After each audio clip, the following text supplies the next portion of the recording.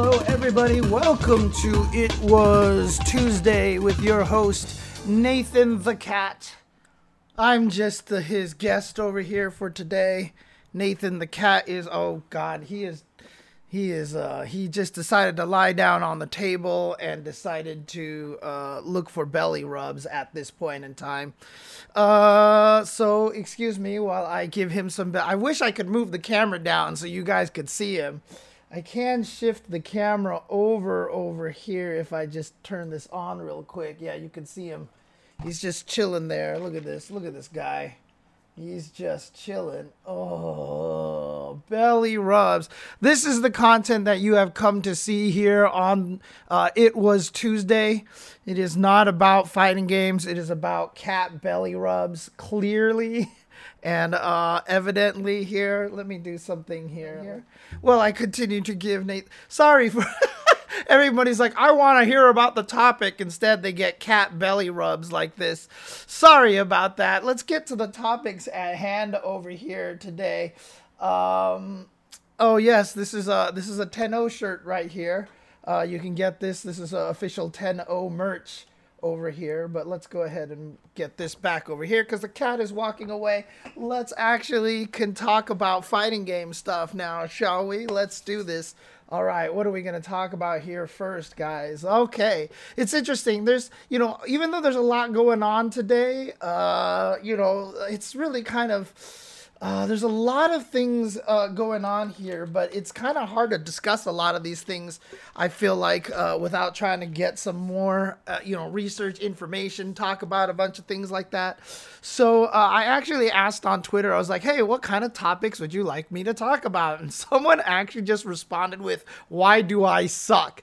And I was like, that's actually kind of a weirdly important question. I know it's a little trolly here, but, I kind of want to talk about this a little bit here. This concept of sucking at fighting games and, why do I suck at fighting games? And I think it's an important thing to discuss. And I think it's something that a lot of players, don't really delve too much into and instead just kind of end up in this situation where they just feel like they suck and they're just not sure how to improve. So I just kind of want to address this in an interesting, kind of talk about this a little bit more deeply because there's so much to this question, but it's a question that I think a lot of people ask themselves. I've often told myself, I'm like, God, I suck at fighting games. When I was actually sitting there trying to get stronger at Street Fighter V, for example, a lot of that was, one, very different style of game than I'm used to. And then two, I was using a bad character, which didn't help at all. So I kind of just, was that you who asked the question, Orchid? Was that you who actually asked the question? I can't remember now. No, it was somebody else, unless your Twitter name is very different. But let's talk about this a little bit. Now, first of all, the most important thing to establish right away is that it's okay to suck at fighting games, okay? There's nothing wrong with sucking at fighting games because when you're on this planet with 1,000 million things to do, you are going to suck at 99.9999% of things that you are able to do on the planet. Because there's so many things that you could possibly get good at on the planet, right? There's just too many things, right? Like anything that you name that can be a skill is something that you can suck at, basically, whether it's cup stacking, folding pizza boxes, or, blind knife tossing, et cetera, et cetera. It's all just, it's all kind of one of the toughest things about this planet, right? And if you are a person who wants to do everything because your brain is ADHD or just because everything looks fun, you're going to end up being bad at the majority of it, right? So that's thing. Yeah. I mean, that's another way to look at it. As Shay says, I think we never stop sucking at fighting games. Even if someone is an Evo champion, they still have so much to learn, or many people they can lose to. For sure, but let's talk about the people who are in the doldrums a little bit, right? I mean, honestly, I've even told people on my normal stream, so twitch.tv/jchensor, plug, if you actually want to watch me over there, I do a lot of teaching and I try to help a lot of beginner players. But, I've told people before that, one of the reasons why it's hard for them to improve at fighting games is because they have more important things in their life to do, right? So this is just the thing. This is the thing. Getting good at anything is going to require a lot of work. Getting good at anything is going to require a lot of time and a lot of research and a lot of struggle. It's going to take a lot of heartbreak as well to become good at anything. Like Honda says in World Tour mode, we spend more time losing than we do winning. I forgot the exact quote, but I mean, Honda's amazing in Street Fighter 6's World Tour. He's like the most helpful, useful guy. Like he's just so like, oh my God, like nobody ever got good at anything, without losing more often than winning. So it's going to take a lot of heartbreak, right? But I'm sure a lot of people out there have actually, heard this speech before, right? Oh, yeah, it takes a lot of time. And then you see some people who like Ending Walker who are like 16 years old and they're like world champions already. And you're like, dude, I've been playing fighting games for 16 years and I'm not even remotely as good at fighting games as Ending Walker is, And it's tough. But, so let's talk about this. Let's say because the thing is, we address this a lot. We talk to people we talk all the time about maybe, you don't spend enough time on it. You've got other important things, blah, blah, blah, blah.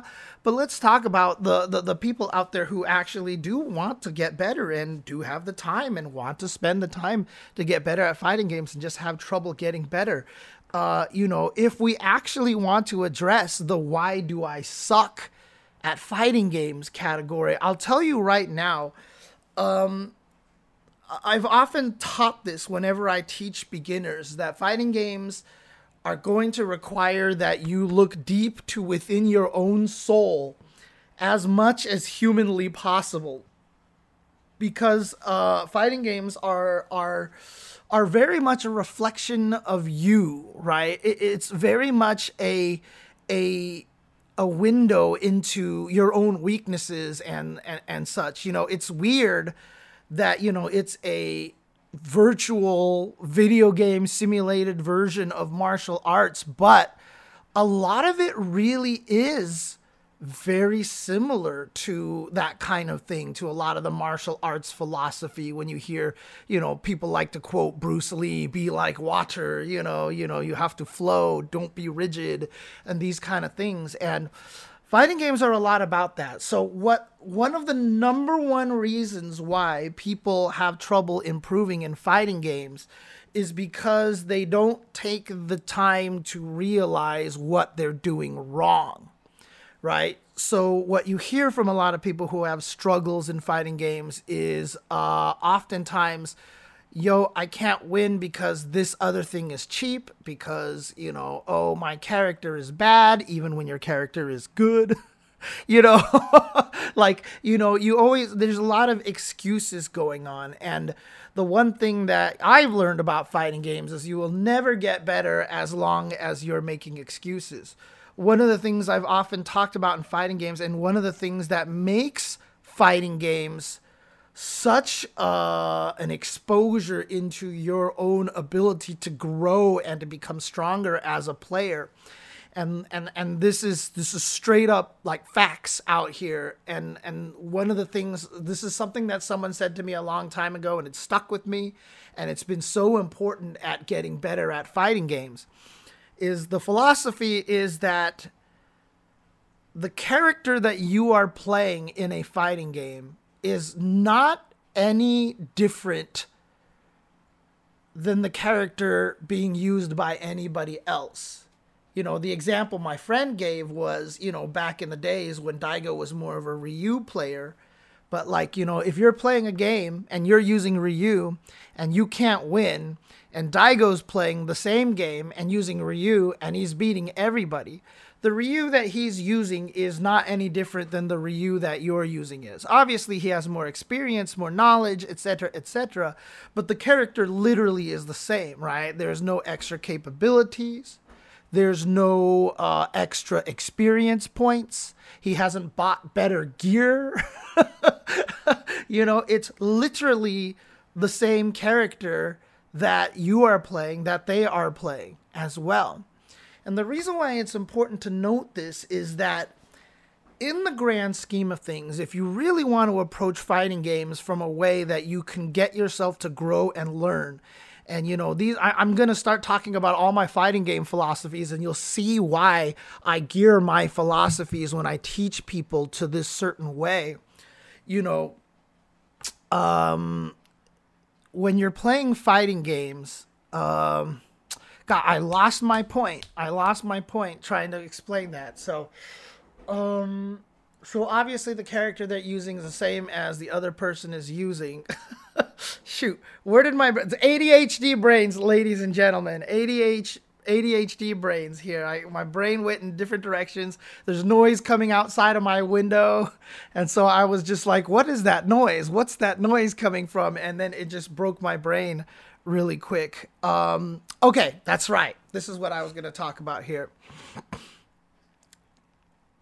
Anytime anybody tells you that, or anytime you're playing fighting games and you feel like a tactic is really cheap or a tactic is really broken and that it's so unfair and that it's holding you back, etc., what you have to do is, if obviously a lot of you guys watching here probably watch a lot of fighting games, otherwise you wouldn't be here. And if you're trying to learn fighting games, and found this video and are listening to this, you definitely watch fighting games.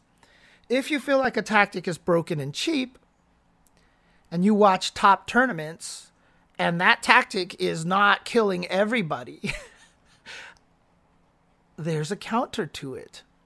Right? This is one of the biggest philosophies that I try to teach in fighting games, is that there is a way around just about anything that you will encounter in a fighting game. If not, then that thing will be dominating the entire scene. This has happened before. Obviously, for example, Leroy, when he first dropped in Tekken 7, there were 7 Leroys at Evo Top 8, right? Clearly, yes, you're right. Leroy is broken because everybody's winning with him, especially because Leroy was brand new and all these people basically just picked him up and they're all winning with the character, right? So clearly we have an issue there. Tanya in MKX, and MKX was another one where she got 6 out of top 8. But when you're actually looking at most fighting games, if you're saying something like Guile Sonic Boom is impossible to fight, and you watch top players play in a tournament and Guile is not, 5 out of top 8 or something like that, there's a counter to it. And so, yeah, Alien in Tekken, in MK10 was another really, really awful one. Alien was killing everybody at one point in time. So the reason why I point this out is because when you approach fighting games, one of the things that will hold people back the most is the inability to understand this idea that everything that you encounter definitely has a way around it. And there is something to research, and there is something to test, and there is something to learn at this point on how to defeat it. It's hard because a lot of the times, if you're not experienced enough, you won't have the experience to know what to research and what to look at and such. But, knowing that nothing is infallible means that you should try to figure something out. And that philosophy alone is going to carry you very, very far in a fighting game, right? That philosophy that everything has a way to be countered or everything has a weakness is a good way to approach fighting games. Because, for example, if you're fighting against a JP in Street Fighter 6 and you're just like, I get zoned to death and his zoning is super broken, and then you watch top players play and you see that the JPs who are winning are very rarely zoning. right? I know you don't know how to fight JP when you say JP zoning is too strong, because the thing that makes JP zoning is too strong. I know that the reason JP is too strong in Street Fighter 6, reason why he's top 3, is not because of his zoning. It is definitely not because of his zoning that he's that strong. And so when you learn to fight, I mean, I even in my Snake Eyes versus Reynolds analysis breakdown, I explained a lot of what you're supposed to look for, what the weaknesses of JP zoning is, and how you're supposed to approach that. And I've had people respond to me. They're like, dude, ever since I watched that video, I've actually been beating some JPs. I've actually started understanding the match a lot more. So that's the kind of thing. If you're running into something and you don't know how to fight it, you know, even if you can't research it yourself, understanding that there is probably a way around it. Otherwise, it's broken, right? Otherwise, it's actually broken. Will help you and carry you through a lot of things, you know. And then the other thing that's really important to understand about fighting games, not just that. I mean, going back to that previous topic, you know, one of the other philosophies that I've always explained to everybody is a lot of times people will come up to me and they'll be like, how do I avoid this mix-up? In Street Fighter V, it was a lot of it was people would come up to me and they would ask me, James, how do I get out of the corner? Like, I get put in the corner and I die and I can't do anything because the corner is super scary in Street Fighter V. How do I escape the corner? And my response to them, my answer to them was almost always, you don't. You're supposed to die in the corner. Like, that's the philosophy of Street Fighter V, and actually Street Fighter 6 carries a lot of this over. You're supposed to be at a huge disadvantage in the corner. The game is designed that way, right? And if I can give you an answer on how to get out of the corner is not scary. Then there is absolutely no threat of the corner at all whatsoever. You have to understand that the games are designed in a certain way. There's a kind of a philosophy to go through, and mix-ups have to be mix-ups.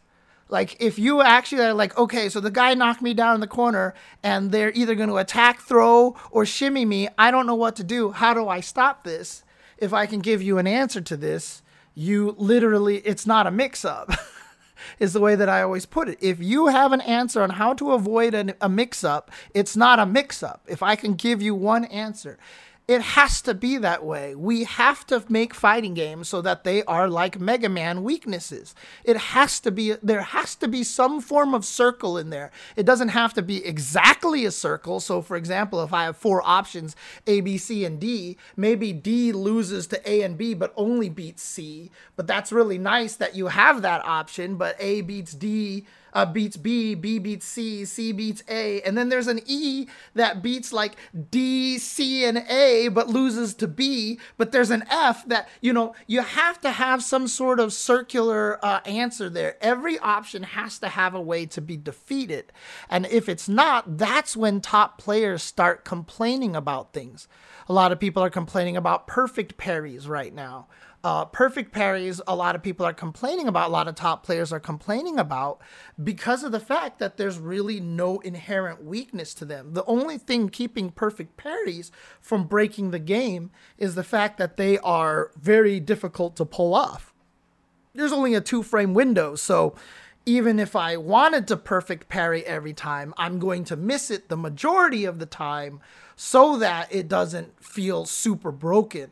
But at the highest levels, if you think that an opponent is going to perfect parry, I mean, you have to try to get in for the throw, but sometimes you're not in the range for the throw, so now you're nerfing your own offense just so the opponent can press these parry buttons and have basically no repercussions behind them, right?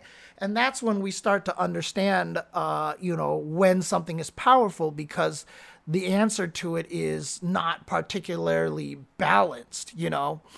The damage scale after a perfect parry, everything goes 50%, but the damage isn't the thing. The thing is that you get Oki and positioning advantages off of perfect parry. That's usually the more scary thing about it. But all this to say, basically, is that a well-designed fighting game means that everything has a counter to it.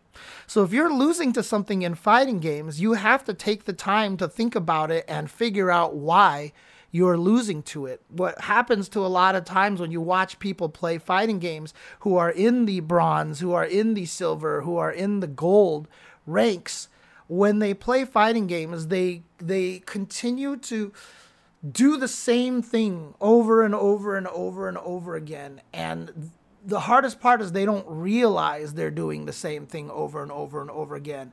I was watching Ultra David play against another player in Puerto Rico recently, and David was kind of blowing him up a little bit. He was getting on a big win streak, and the other guy was like, what am I doing wrong? And one of the things I pointed out to him was that he was using Manon, and every time he drive rush canceled, he would always go into a button. Always go into a button. Drive rush cancel button.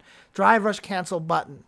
And then button again afterwards. He would take advantage of his plus frames and then press another button. And it seems like he's doing the right thing. But the problem is he did that every single time. And so what happens is if you're David and you block this button and he drive rushes at you, you're not scared. You just block. Right? So you do a button, drive rush, button, button. And David's just going to block every single time. And I told the guy that. I was like, you're hitting a button every time. You got to drive rush into command throw or drive rush button into command throw, or you got to mix it up somehow. Otherwise, David is always going to feel completely confident and safe in this entire situation, right? And, Flashy Flash mentions Kakeru perfect pairing Angry Bird like nothing. That's something important to address over there, because even Kakeru admitted that he doesn't know how that happened. That it was like, I just kind of got lucky. He's like, I didn't practice perfect pairing before going to Gamer 8. It just worked out. And therein lies one of the things that people hate about perfect pairing, because that 2-frame window, it does feel kind of random to a lot of people. That's why a lot of top players, when they describe perfect parries, the first word they always use is random. Every top player talks about it's hella random. It's completely random. Like, that's what everybody says, is because everybody's trying it, and just whether or not you succeed 32 times in a set almost kind of feels random at times. But back to what I was talking about here is that, when you're playing fighting games, you have to understand that everything has to keep changing. The way to improve in fighting games, you have to keep changing. You have to keep adapting, and you have to be willing to throw away things that aren't working, or not permanently, by the way, because you may need to bring it back later on. But you have to understand that all the stuff that you're doing in a fighting game has to always be changing constantly. If something is happening all the time and it's not working, or let's say, you jump at somebody and they keep anti-airing you out of the air, like Luke is just crouch fiercing you all day, and you're just like, God, Luke's crouch fierce is too good as an anti-air. It just means you're jumping too often, right? And that's one of the hardest things to process is, that the mistake is not that this move is too good. It's that you're jumping a lot and the opponent doesn't have to think. They don't have to worry about other avenues, right? They don't have to be concerned about anything. Which kind of leads to the next part here, which is really, really important. And I know I talk about this a million times. And I know this always sounds really, really repetitive whenever I say it, because it's like a big duh kind of thing. But I always tell people, one of the first things that I tell them is that fighting games are a 2-player game. That you're playing against another human. We're also used to playing games like Dark Souls where, you just kind of brute force it. You fight the skeleton and then you figure out that, after the swing where he does 1-2, then I can actually stab him back and avoid it. Or I've learned that if I bait out the leaping attack, I can run out behind him and stab him in the back, and do massive damage to him and stuff like that. The most important thing to learn is that you're fighting against a human being, and that their having all the same issues you are. They're having all the same problems you are. And they have to make all the same decisions that you are making as well. And this comes on both sides of things. So that means a lot of times your opponent's not going to remain being patternized to do the same thing over and over again. You can't count on the skeleton jumping at you so you could run behind him and stab him on the back, because you're fighting a human. The human can do whatever he wants. He may break pattern. He may do something different every once in a while. So now you can't just rely on, hoping that the opponent does something that you can punish. But the other side of it is that the opponent is fallible, that they have weaknesses themselves. Like I said, if you're jumping at a Luke player and he's punching you out of the air every single time, you have to realize that he's a human. And the reason why he's anti-airing you all the time is because you're making your jumps obvious.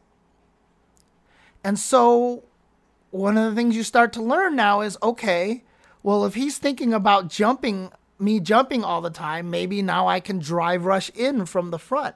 Or if you have no drive rush, maybe I can dash in. Maybe I can use my super long range launchy move that goes at him that's safe on block from non-Street Fighter games, for example. And this is what you have to understand. You can flummox your opponent, but you're not going to flummox your opponent if you spend the entire time just going, I'm going to do what I do against everybody that I play against. I'm just going to do my pattern, my offense that I feel is strong. The reason why I tell people it's a two-player game, because you have to spend the majority of your faculties. You have to spend the majority of your brain power reading what your opponent is trying to do, or what they're thinking, or what their game plan is. A lot of the problems that you see from beginners is that they just play what they think is going to work. Thus, they are playing a one-player game. You're just doing one thing and trying stuff like you would fighting a boss in Devil May Cry, or fighting a boss in the Double Dragon remake, for example. You're just trying your thing. And a lot of times it's not going to work. So in order to improve yourself at fighting games, if you do feel like you suck at fighting games, and if you do feel like you're having trouble getting better at fighting games, these are very important philosophies to understand, to remember that everything in the game has a problem to be solved. And while that means you might have to go to training mode, and a lot of people don't like going to training mode, or they don't understand how to use training mode, but the problem solving is part of the fun. Okay, that's one thing that you are going to have to learn, is you're going to have to learn how to enjoy the problem solving. I have sat here and, I have fought against Hondas early on, and all they did was butt slam me. And I was like, I don't know what to do. So I actually went into training mode, and, when I find a solution, I'm like, oh, sick. I can't wait to do this to somebody. That's kind of the thing that you have to have. You have to be excited about finding out the solution. If you can't find a solution, go ask. Seriously, just go on Twitter and ask some of your favorite players who are really good at certain characters. Go find a jury player and go, how do I stop Honda butt slam? Or go to Mena RD and be like, hey, can you help me with a Blanca matchup? You might not get a response. These guys are busy, etc., but you can find the right people. Someone like Wolfgang, for example, will be more than happy to give you tips on Blanca. I'll be happy to give you tips on whoever I can, right? So if you just ask me pointed questions like that, I'll even do research. I don't even use Chun-Li. And someone was like, hey, James, I can't get the stomp, stomp, fierce, fierce combo consistently with Chun-Li. What am I doing wrong? I didn't know the answer, but then I went to training mode, and I figured out the answer. And ever since I've said the answer, everyone's like, oh my God, I can do it so much easier now. Thanks, James. And the answer is, after the second stomp, hit fierce like you're chaining into it. Don't wait. It's stomp, stomp, fierce, fierce. Stomp, stomp, fierce, fierce. Do not put a delay between the stomp and the second fierce and the first fierce. Do it as fast as you can, and you will land it more consistently. So, again, a lot of people out there are willing to give help, willing to give examples. The other thing you can do is just go watch matches. Go watch matches and see how other people handle the situation. You may find some situations where the pro player doesn't handle it, and maybe that situation is bad. So for example, as a Cammy player, I can't find a consistent solution to stop Honda butt slam. I really can't. It's really hard to stop that move when you're Cammy. So I've learned little small things, or maybe ways to prevent Honda from getting into that position to be able to try to butt slam me in the first place. So you learn to play around it a little bit. And so, that's the thing, is you're going to have to take the time to actually learn. And like I said, some people hate training mode and stuff, but you have to find the enjoyment of finding the solution, because again, unless everybody's using it and everybody is winning with it, it is not broken, and there's an answer to it. There is an answer to it, and that is an important philosophy to have. And again, even if there is, like, I used to have this argument with my brother. I would be like, this character can't beat this character.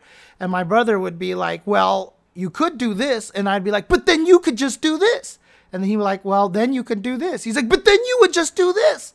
And then he's like, well, then you use this option, but then you could just do this. So basically, I've defeated myself already. Like, this is an impossible matchup. But again, you're fighting a human being. The other person's not going to have the right answer every single time to every single one of your options. Sure, he has an answer to every single option you have, but guess what? You have an answer to every single option they have too. And if you don't, that's a bad matchup. That's a bad matchup. When we talk about bad matchups in fighting games, what's a bad matchup? He has more answers to your actions than you do towards theirs. That's it. That's how you boil a bad matchup down into the easiest way to explain it. Absolutely right there. And so again, that's when you start to go do research, right? If you find out, okay, this is a bad matchup. Okay, I'm happy to fight. I mean, like, literally, I went on Twitter recently and I was like, I'm using Jury and I'm using Aki, and I got blown up by this Blanca. Like, I don't know what to do. And I had more than one Aki player come back and go, man, that matchup sucks. And then I was like, okay, cool. Cool. It's not just me. But see, I refused to tell myself that was a bad matchup right away, because I was like, maybe there are ways for me to solve the problems that I am losing to. But then other people were like, yeah, that's a bad matchup. And I was like, okay, all right, cool. And there, I understand now, if I play that matchup, it's going to be a little bit more of a struggle, right? And so, again, this is the kind of thing that you have to do with fighting games. You have to adapt. You have to keep going. And again, this is for people who obviously have the time and have the mentality and have the drive and have the spirit to want to learn, but they just can't seem to get better. I already talked at the very beginning of this episode, if you missed it, clearly there's a lot of people with more important things to do in their life than to sit there in training mode for an hour trying to stop Honda's butt slam with Cammy. Okay, like, clearly there are more important things in the world that you have to take care of. But for those people who are striving to become strong in fighting games, this is the one thing that you have to understand. And so a lot of players out there, they're not like an Ending Walker. Ending Walker is not good at fighting games because he's born with an innate talent. Ending Walker is good at fighting games is because when he first started playing him, he's already approaching it from a problem-solving standpoint. He's already understanding the philosophy behind it. He knows that if he's losing to something, he can find a way to beat it, or has to adapt. Or if opponent is like, I could play a great matchup for my character and end up losing against someone who's just smarter than me. And when you do that, then you're like, okay, well, what's he doing to trick me? Or how is he hiding this? Or how is he outguessing me all the time? One of my biggest light bulb moments in fighting games was I was fighting a Bison player in Street Fighter Alpha 2 with Birdie. And all he kept doing was Devil's Reverse in the corner. And I couldn't figure out how to beat it. I had no idea how to beat it. And then I finally thought of one, and then the guy stopped doing it. And I was like, why did he stop doing it? So I can't actually beat it. Well, he actually was able to read that I figured something out because my behavior in the game changed. I stopped trying to poke or be desperate. He just noticed that all of a sudden it looked like I was waiting for something. So as soon as he saw that, he changed the way that he played. Again, you don't have to, like, it's about reading people and understanding human nature. And as I was walking home, I was like, why did he stop? I'm so mad. And then I was just like, holy crap, he could tell when I figured it out. He could tell when I figured it out. He made me do what he wanted me to do. And that was one of the biggest turning moments of fighting games for me in my entire life. Because at that point in time, I realized so much of fighting games is more about the psychology of fighting against your opponent. It's not about the matchup. I used to be all about this counters this and this character beats this character because you can do this and da-da-da-da-da.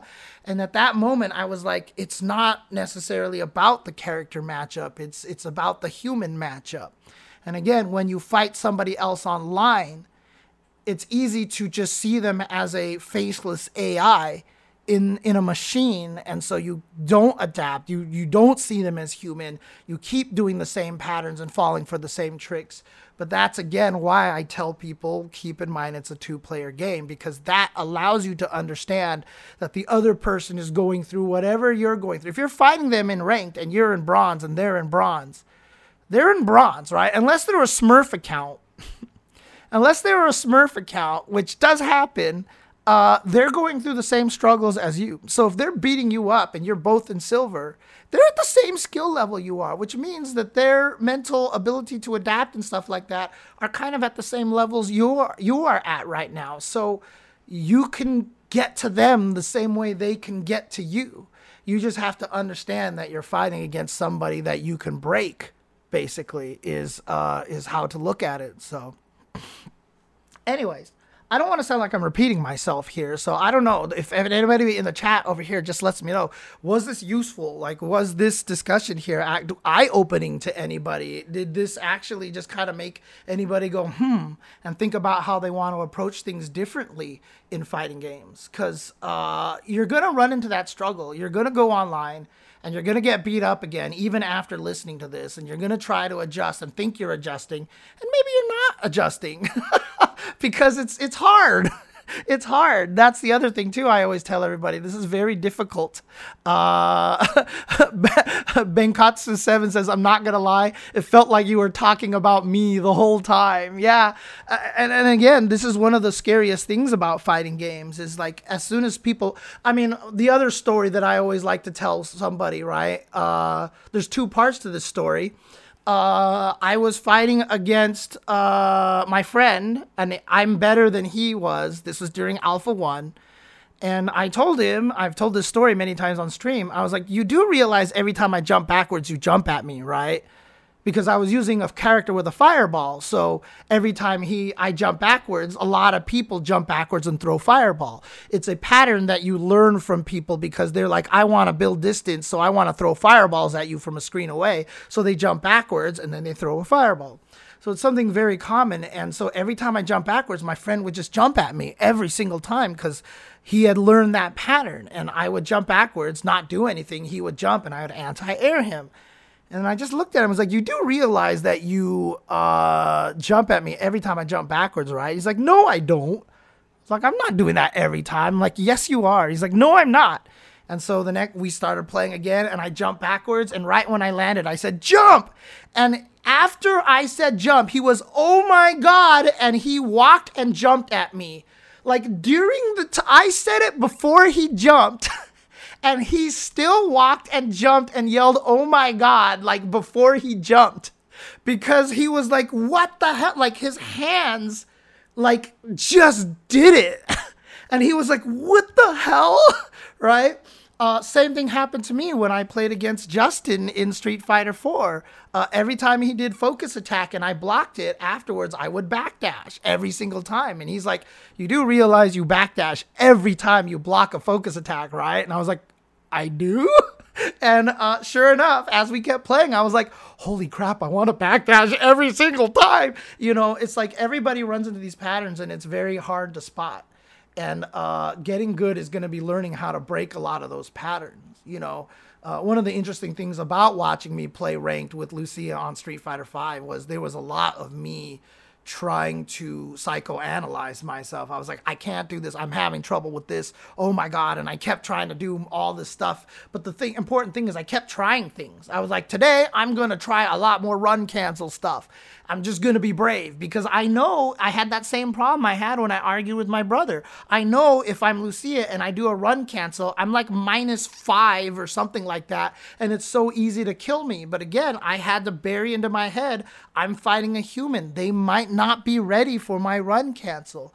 And so I just started putting more run cancels into my game. I had to play braver and anticipate the fact that if I mix between fierce into run cancel or fierce into fireball or fierce into burn kick or whatever, that the opponent wouldn't be able to react to my run cancel. Sometimes they did, and I got punished for it, but I actually got in on people a lot more often by using the run cancel. And it was me trying to psychoanalyze myself and break a lot of the things that I'm habituated to.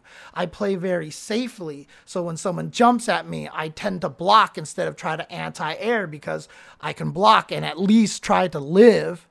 But, you know, if I mess up my anti-air, I eat a jump attack. So I'm scared, so I'm going to block instead of anti-air. You know, it's just that kind of mentality. But like I said, you have to look deep within yourself. You have to psychoanalyze yourself.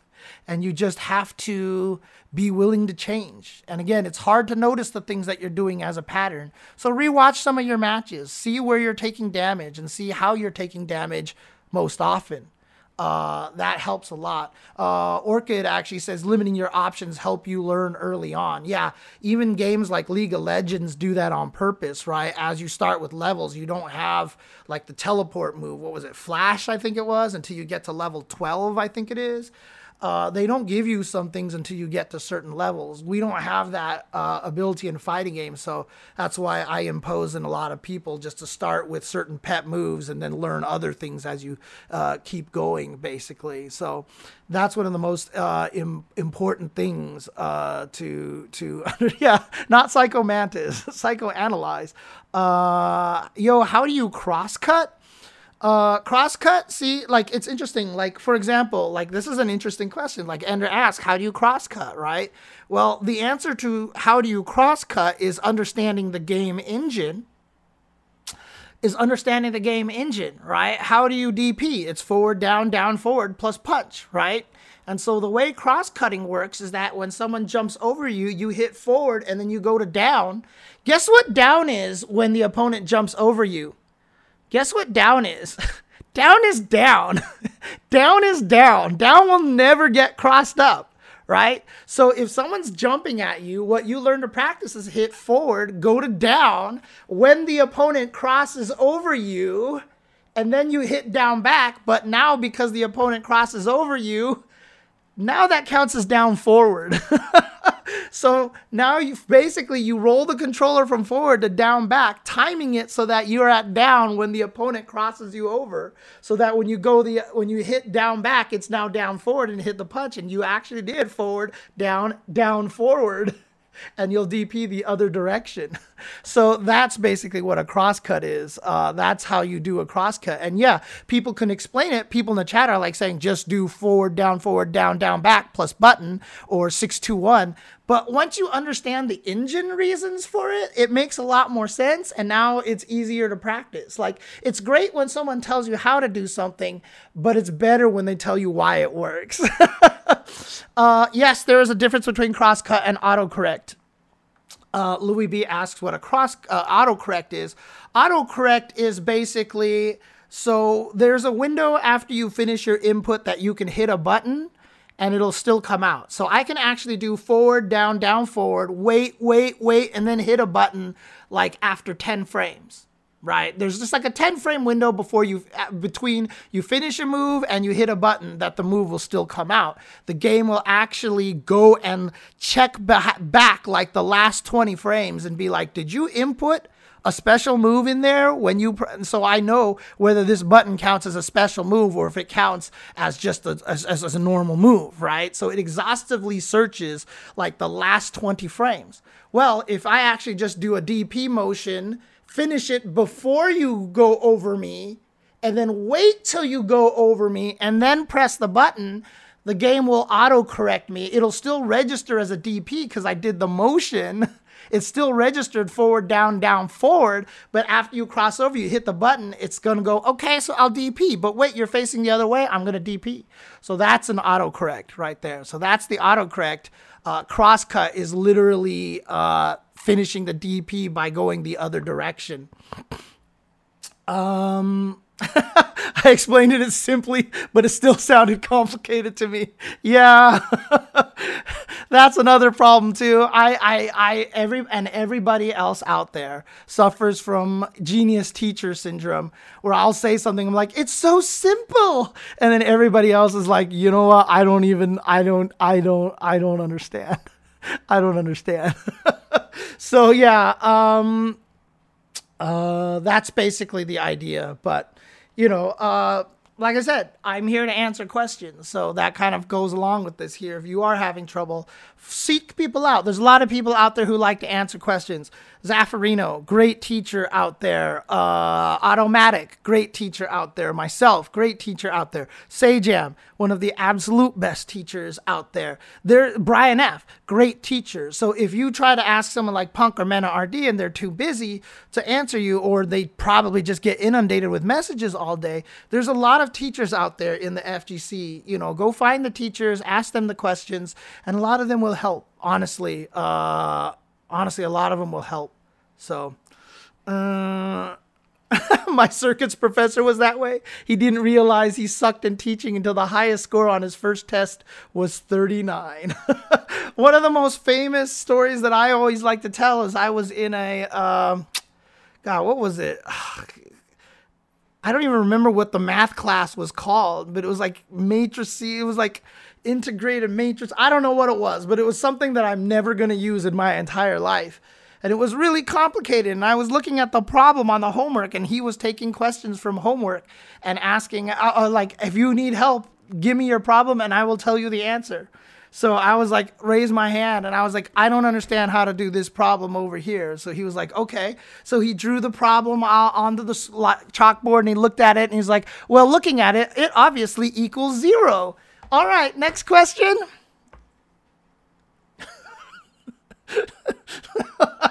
I was like, what just happened? I was like, what just happened? Oh man. And I never found out how to do it. All right, Ender, I'll see you later. So yeah, we have to be careful about that as well. So don't be afraid. And I try my best to understand that a lot when I teach people. So I will try my best to help you out there. Learn things, and I will slow down to explain them slower for you if you need the help, basically. So, oh man. Okay, I think that'll be it here for why do I suck at fighting games. I mean, again, long discussion here, but maybe this might be exactly what some people need to hear about, to hear from somebody trying to explain them and teach them how to get better at fighting games. So if you have found this video just randomly because you're like, why do I suck at fighting games? And you just run across this video, hopefully me rambling for like 40 minutes, 50 minutes over here actually helped you and actually did help you become a stronger player. So in any case, if you did catch us on YouTube, please, if you have any other questions, leave some comments below. Don't forget to like and subscribe as well. Also, check me out on my channel, twitch.tv/jchenzor. That's where I play and teach a lot of the times. If you enjoy these talk shows and want to catch this live, that will be on twitch.tv/ultrachentv. Confusing? Yes. Long story why that happened. But hopefully you did enjoy this. You appreciated this video. And thank you guys for watching. For those of you here on Twitch, I'll be getting into these sections over here, these topics as well. For the YouTube viewers, I just look for these on YouTube. They will pop up a little bit later on as well. But As for now, thank you guys for tuning in. Thank you guys for listening. Don't go anywhere, Twitch users. But for those of you here on YouTube, the day that this podcast graced your ears was the most important day of your life. But for me, it was Tuesday.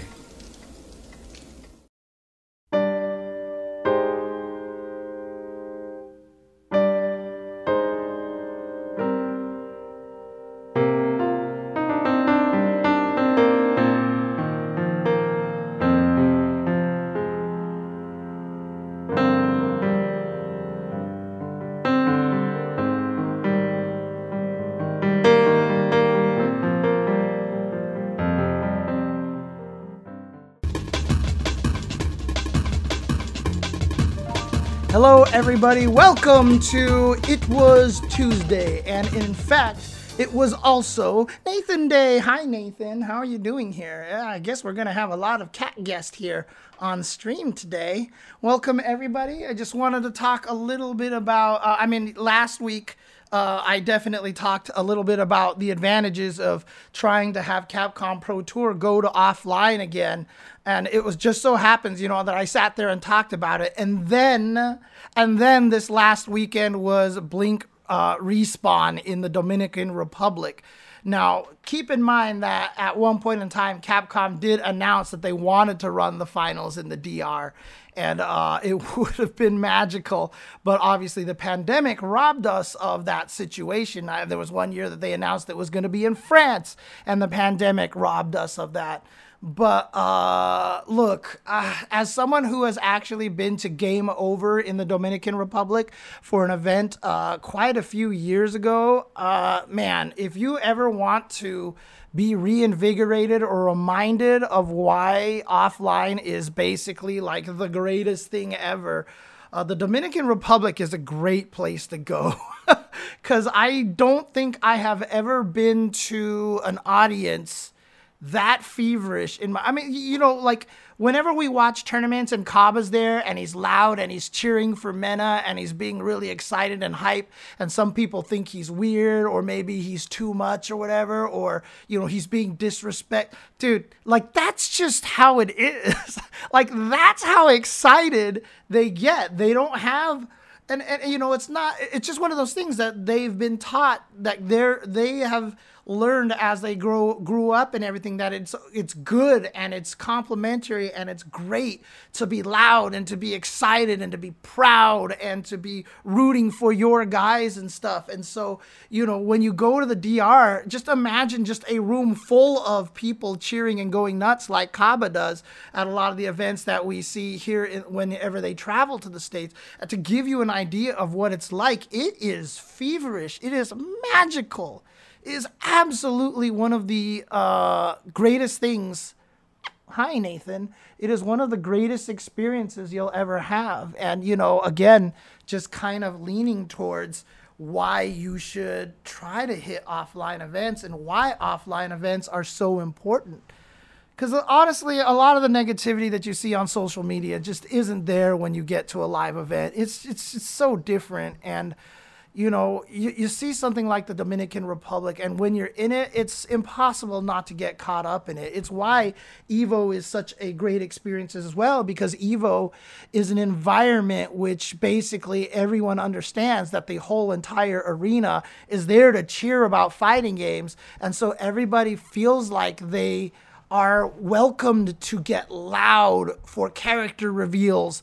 It feels like they're welcome to cheer for great moments in fighting games. And what it really is that, it lets out the inhibitions. And in fact, even in the States, there was a counterculture between East Coast and West Coast for the longest of time. Whenever you were in the West Coast tournaments, a lot of the top 8 audience would be like, oh.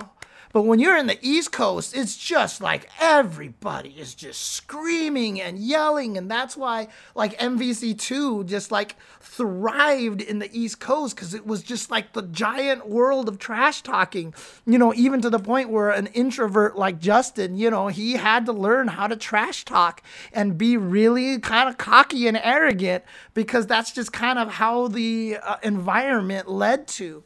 And, even back then, as a West Coaster, I was always jealous of a lot of the East Coast energy.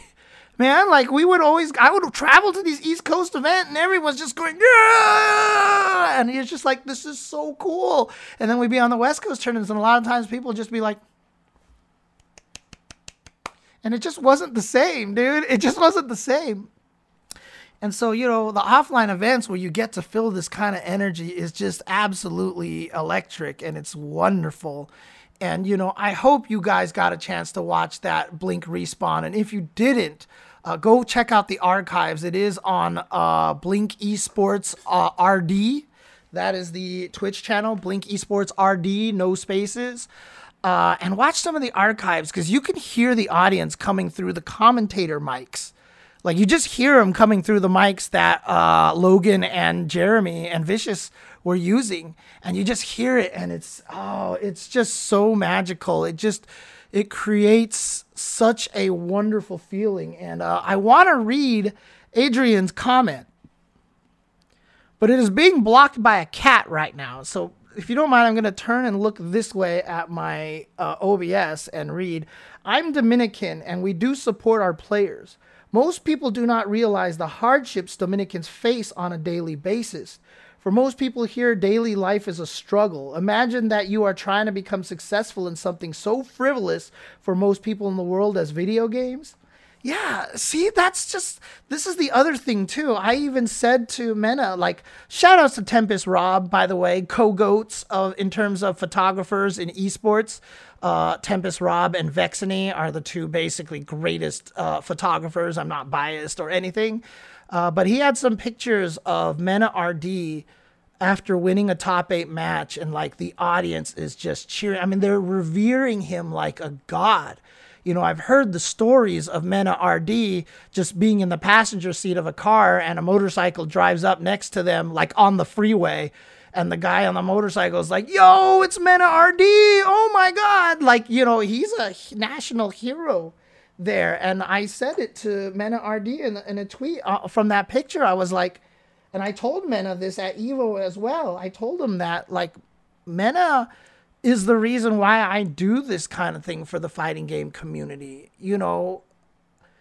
He's the exact story that, I want to have possible. Arslan Ash from Pakistan is another one, right? Is another great example of this. Varix from Senegal, like, we do this fighting game stuff because we don't discriminate. We really just don't. And like, it doesn't matter what your background is or who you are. Like, you have the ability to become revered like a god in the fighting game community. And, the fact that Mena RD has that kind of status and has given, the people in the Dominican Republic something to cheer for, something to go crazy for like that is absolutely one of the best stories. And then not only that, but Mena RD gives back so much. Right? He sponsored his own team. He built an esports center where they can gather and go play. He spread the love back to the Dominicans in DR. And, a lot of people were saying that, Mena RD, when he won his first Capcom Cup, he got, $250,000. And he's like, dude, like, you cannot even imagine how much that money means in the Dominican Republic. Like, 250,000 US dollars goes a lot farther in the Dominican Republic than other places. And, the fact that he gave so much back to the community says a lot about the type of character that Mena is. And, that's why you get hype. That's why you get energetic. That's why it's amazing to see the kind of storylines that we have, in the fighting game community. And honestly, one of the best reasons to have these offline events. And yeah, it's hard because a lot of people aren't going to be able to travel to them. It's expensive. The cost of flights have only gone up during pandemic. The cost of everything has gone up during the pandemic, and it's difficult. But if you can make it out to one of these things, I really recommend you do, because it is an experience you won't forget. Someone even wrote down on my YouTube, they were like, "Yo, I went to Evo last year just as a plan for a 1-year trip." He was like, "I just wanted to go to Evo one time." And he's like, and now I feel like I have to go every year. So like, that's how magical it gets. I mean, I tell people at Evo all the time, Sunday is going to change your life. And I remember after Sunday, I was walking through the casino and I ran into some people. They're like, yo, are you James Chen? Oh my God. And I just said to them, I was like, well, did you guys get Sunday seating? And they're like, hell yeah. And I said, look, I tell everybody that Sunday changes their lives. Did Sunday change your lives? And they were like, yes. It's such a fun thing to do. And it's such a different environment. Social media is just, it brings out the worst of anything. And especially the fighting game community, because it seems like everybody's mad. But, look, it's not how it is when you go live and in person. All these people are wonderful people. I've sat down and talked with men. I've had, very, very, like it was a dinner with Kaba one time where it was literally one person, me, David, and Kaba. And just Kaba is just the sweetest, gentlest, like, such the nicest, most respectful human being that you'll ever meet. I mean, that's just how it is, right? And having the ability to become someone, Kaba beating Kakeru in winner's side, and the audience just absolutely exploded for him, at Blink Respawn. And you just, these situations don't happen without the fighting game community. And keep in mind, too, this is not Capcom running to the Dominican Republic and running a tournament for them. They ran this tournament with wonderful production value in the Dominican Republic on their own. And they wouldn't have had a reason to do that were it not for players like Mena and Kaba. And because that they were able to do that, there was a reason and an impetus and a drive to create an event like this in the Dominican Republic. And seriously, it is, like I said, it was one of my favorite places to travel to for FGC, because I have, like, literally me and David, when we were commentating at Game Over, sometimes we couldn't hear each other. Like, we couldn't hear each other talk. It was that loud in there, and it was just seriously one of the greatest feelings ever, honestly. So, I mean, yeah, of course, not every player is great. Some players are going to have egos and whatever. You're not going to have a great experience. Some events suck. You're going to go to an event that's not very good. It happens every once in a while, and I really hope it doesn't happen to you. But, go to the established ones. Go to CEO. Go to Combo Breaker, right? Now that we've seen what Blink Respawn can do, or what Blink Esports can do with Respawn, go to next year's Respawn. First Attack has been doing great in Puerto Rico forever. UFA is happening soon, and that's been an amazing event in France for a long, long period of time. We have enough established events that you don't have to worry about heading to a bad one. Let's just put it that way. So, yeah, most people try their best to be respectful. For sure, Tombstone. We cannot, so Adrian continues and says, we cannot thank Mena RD for what he did for us here. We can't thank him enough, I think is what Adrian is trying to say. Mena RD for what he did for us here. He opened the window of opportunity for all of us to dream about being successful in video games. Now even the government is supporting the FGC here because of what he achieved. Exactly. That is why we do what we do. That is why I do what I do, okay? That is why, because I want this to be like this. I want it so that if a player in Venezuela or from Brazil or from Chile goes to their visa, offices and be like, hi, I want to travel to Evo, the office will be like, sick, good luck. Because they want the winner to win. They want the player to win and be from their country, because look what it can do, right? This is not the only, Mena RD is not the only story that I've heard this kind of thing from. Other examples escape me right now, but I know that, like GamerBee, the year that GamerBee didn't even win Evo, but he took out Justin Wong with Adon versus his Rufus. He went back home. There was news articles. They were literal news stations in the airport for when GamerBee came home from Evo to Taiwan, and he had all these people there to welcome him. They gave him flowers. They did all these things. Like, it was wild. Like, that's the kind of thing that we are trying to accomplish here that's the things that I'm trying to accomplish here in the FGC. That's what we want to see. That is what we want to see. And that is, I mean, again, thanks to that, thanks to what we've been able to do in the FGC here, you know, a place like the Dominican Republic can have an event like Blink Respawn and have that energy and have that opportunity and have that dream and just have that excitement and that pride as well. And again, you know, Mena RD is the kind of human being who could accomplish so many different things in his life. But he found the right one, and now he is a national hero and receiving all the adulation. And you know what? He's still a very humble kid. His speech at Capcom Cup last year was amazing, made me cry, because he was really just talking about, you know, if you can dream big, you can do it kind of things. And like, that is what the FGC is about to me. Again, no restrictions. We don't hold anyone back. If you can come and play, you can come and play. If you can win, you can win. You know, players like Ricky Ortiz, for example, being a hero to so many people in the FGC. You know, these kind of opportunities, we try to make sure the doors are open for everyone. And because of that, someone like Mena RD is living his life to the fullest right now. And that is because of the fighting game community. Like, how sick is that? How sick is that, really? And, you know, talking about traveling, I do want to address one little funny question that Raf TX asked on stream. He's like, what was your favorite place to eat in all the places that you've traveled to? If you do have a chance to travel to places like the Dominican Republic or to Puerto Rico or France or, you know, Japan, etc., I want to answer this one kind of generically, but to be honest with you, my favorite places to have eaten in a lot of the foreign places are a lot more of the hole in the walls, actually. There's a lot of big fancy places that you can go to, but I feel like you can get fancy food in a lot of different places, right?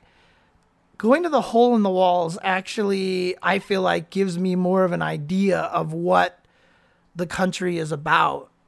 You know, and sometimes it's really just kind of the best food that you can get. You know, I forgot if it was in the Dominican Republic or in First Attack in Puerto Rico. It might have been at DR when we were there for Game Over. But we went to like a food truck to get some arepas. And I've never had arepas before. And that stuff was amazing. It's just like little plantain tacos, almost, you want to call it, like a little plantain bread with a bunch of meat in there, and they've got the magic ketchup mayo sauce that you can just pour all over it. And it was just like, it was amazing, dude. Like, that's kind of some of the best food that you're gonna run into.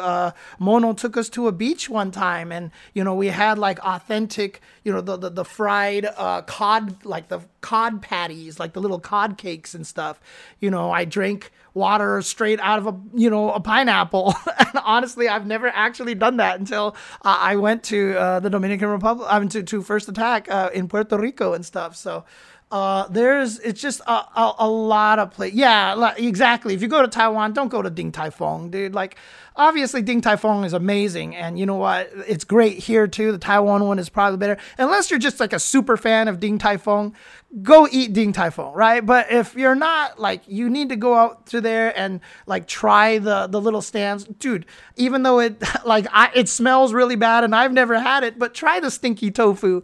Get the liang mian if you're in there in the summer in Taiwan. Get the cold noodles, dude. They're so good. I lived off of that stuff one summer in Taiwan, dude. It was so good. But yeah, local street food, that kind of stuff is really cool. So yeah, and as Adrian said too in the chat, you know, we are a welcoming country. Everyone is invited for Blink Respawn.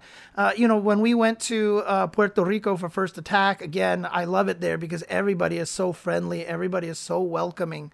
You know, and all they want to do is just make sure you enjoy Puerto Rico and the Dominican Republic. And I'll tell you right now, these countries and provinces, when you go to these places and you tell them how much you enjoy their country and their hospitality and their food, like, you just see the pride. You see their faces light up. You know, there is this deep pride in their region, in their people, in their culture.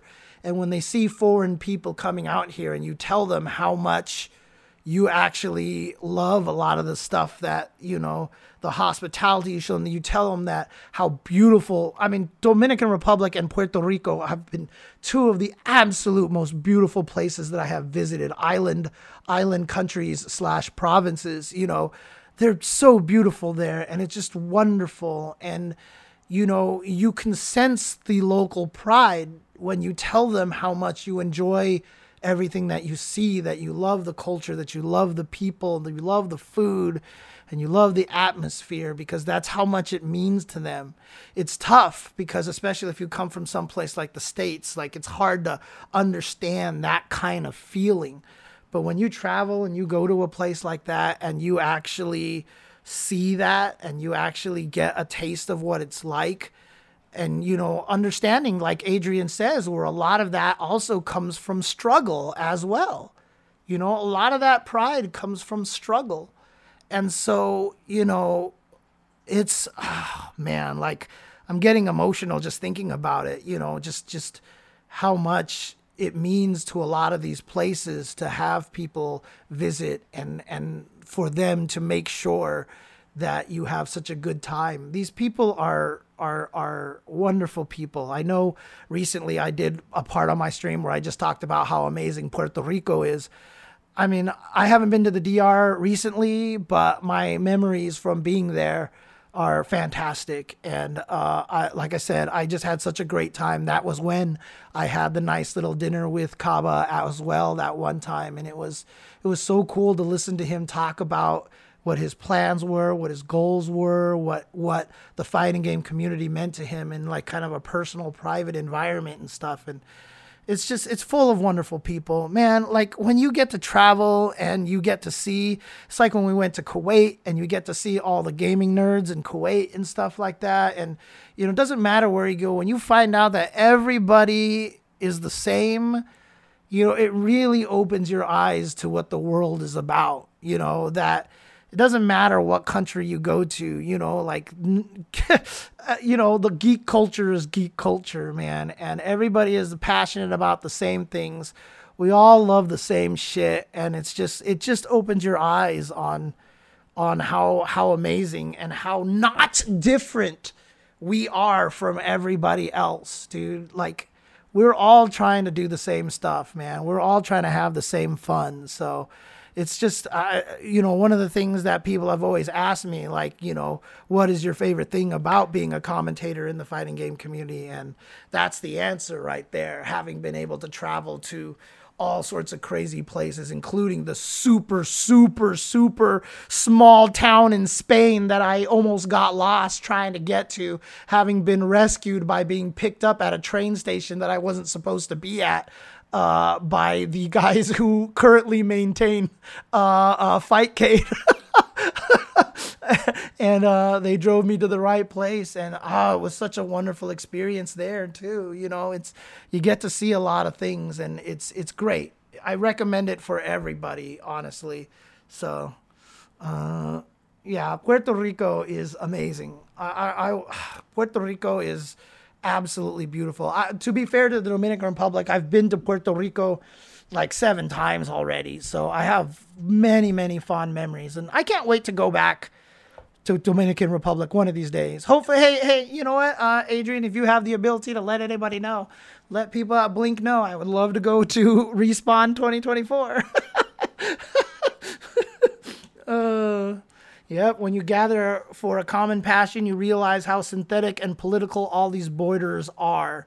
We're all human beings, regardless of what banner and tribe we were born into. I couldn't have said it better myself, Shay.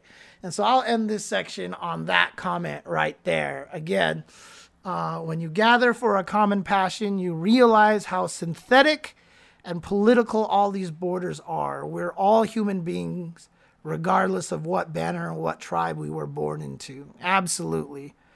So thank you guys for tuning in and watching. And like I said, I'll be discussing a couple of these other things later on. So check out those for YouTube coming up. But again, I speak from a very passionate place. I speak from a very open and vulnerable and emotional spot. So, I hope you guys appreciate that. I hope you guys do enjoy these kind of conversations that I have. And so if you guys enjoy that, please like and subscribe. You won't have a shortage of this kind of conversation from me. Again, thank you guys for tuning in. For those of you here on Twitch, I'll be going over these kind of things next. I'll be talking about Reyna a little bit, and then we'll be doing a little bit of Drive Rush science if I have some time, because I just want to get to the bottom of the eating inputs thing and really put that thing to bed kind of in a way. So, but thank you guys for watching. Thank you guys for tuning in. And for those of you here on YouTube, the day that this podcast graced your ears was the most important day of your life. But for me, it was Tuesday.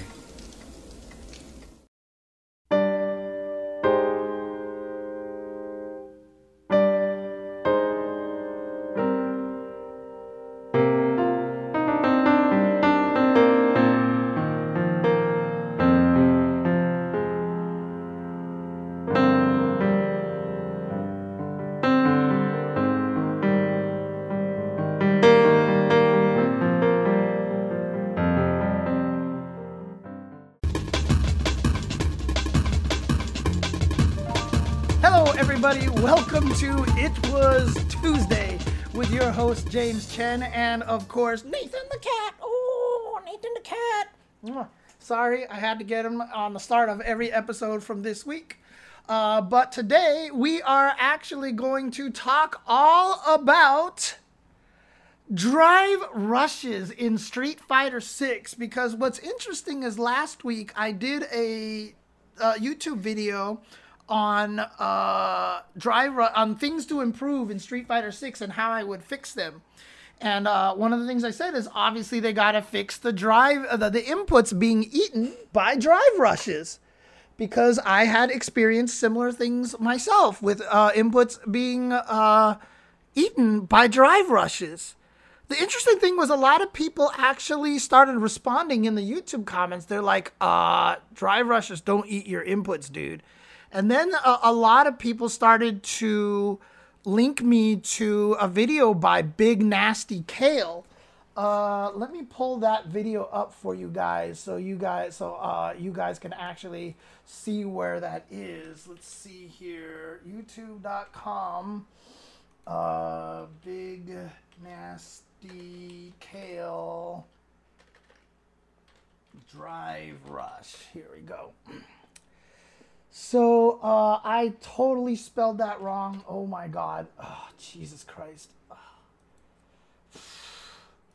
I know better help here. If you guys actually check this out, this is again on Big Nasty Kale's channel over here. Wait, I'm going to get these ads out of the way for you guys.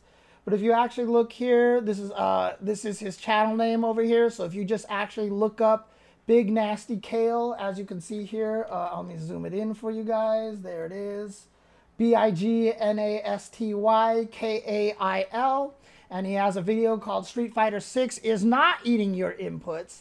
And so I started watching this a little bit and listening to a lot of the stuff that he was saying over here. And then I went to Twitter and started talking about this. I was like, hey, does anybody actually have like actual emphatic proof that drive rushes are eating your inputs? Because I cannot replicate it.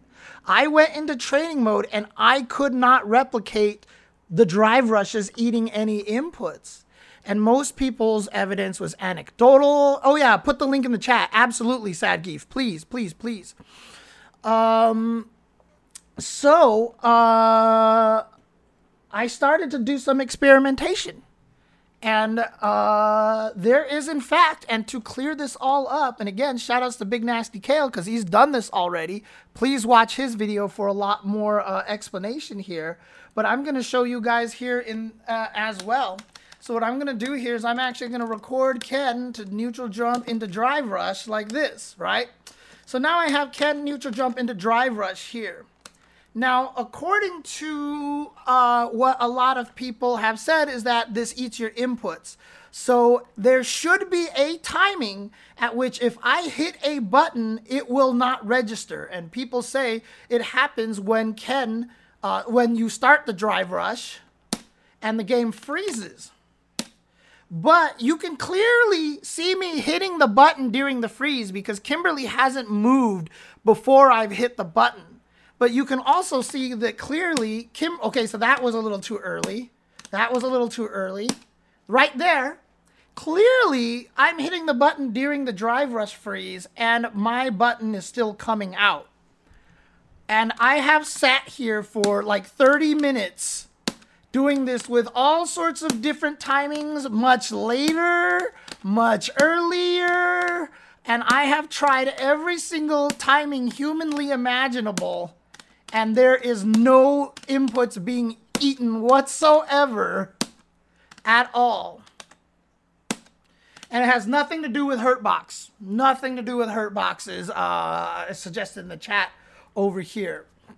And so, yeah, so I started asking that exact same question, Investigation Cone. It says maybe it's only for online play or also for in-person. There might be an element of this that it only happens online, that the freeze and the rollback or the netcode or something syncing up isn't syncing up properly. That I cannot tell you right now. But for the most part, Drive Rush isn't eating your input. So what's the complaint here? What is the issue here? Well, the concern here is actually that there is multiple levels to this. One, Drive Rush does eat one input, and that is jump. So if I actually hit up, let's see, that was before. There it is. You see the up there. You literally see up at the top left corner of the screen there. And sure enough, Kimberly did not jump. So up can be eaten. And so a lot of people have said they have had their jump input eaten by a drive rush. And that is definitely a thing. That is definitely a thing. So what happens is that the game registers certain things during the drive rush and will play them out after the freeze ends. But up is not one of them. Up is not one of them. So this is something that for sure 100% Capcom needs to fix. Now, I don't know if I can do it fast enough, if I can actually get the dash to not come out. But the thing is, dashes in general are bufferable, so I think the window after you input it will last long enough that it'll always get outside of the freeze window of drive rushes. I'd need a programmable controller or something like that. Up forward is also not going to work. As you can see, I just did up forward and it didn't work. Yeah, it'd be easier to test dash on leverless for sure. So it's hard for me to test here. But regardless, it is very clear that is being eaten, that the up is being eaten by drive rush. So that is 100% something that needs to be fixed, and we need to talk to Capcom about that. Now, is there other ways that your inputs are getting eaten? Absolutely 100%, but it is not the way that you think it is. What I have discovered now is that during the drive rush freeze, you have the capability of inputting multiple things before the freeze ends. And so what's happening here is since that freeze doesn't actually count as a measurement of time. So watch, I'm going to hit heavy kick. And what you'll actually see here, like if you can actually, maybe if I put this in slow motion over here, this will be a little bit easier to see. But look at the frame meter on the screen. Watch the frame meter. You see how the drive rush freeze literally stops the frame bar from moving. The drive rush meter absolutely stops the frame meter from moving. You see that? And that is because it doesn't count as actual time in the game. The freeze is literally no time at all. It doesn't exist. But there is a freeze there. And what the game is doing is it's registering inputs except for jump during that freeze, and what it tries to do is go, oh, I registered an input. I will play it as soon as the freeze ends, right? So during the freeze, if I hit medium kick, oops, too early. There we go. So I hit it in the freeze and the medium kick comes out. Now, I'm going to show you another experiment. I'm going to plink medium kick into heavy kick really fast, like this. And the heavy kick came out. Interesting. I hit medium kick first, as you saw on the inputs. I clearly hit medium kick first in the inputs, but heavy kick is coming out. What does this mean?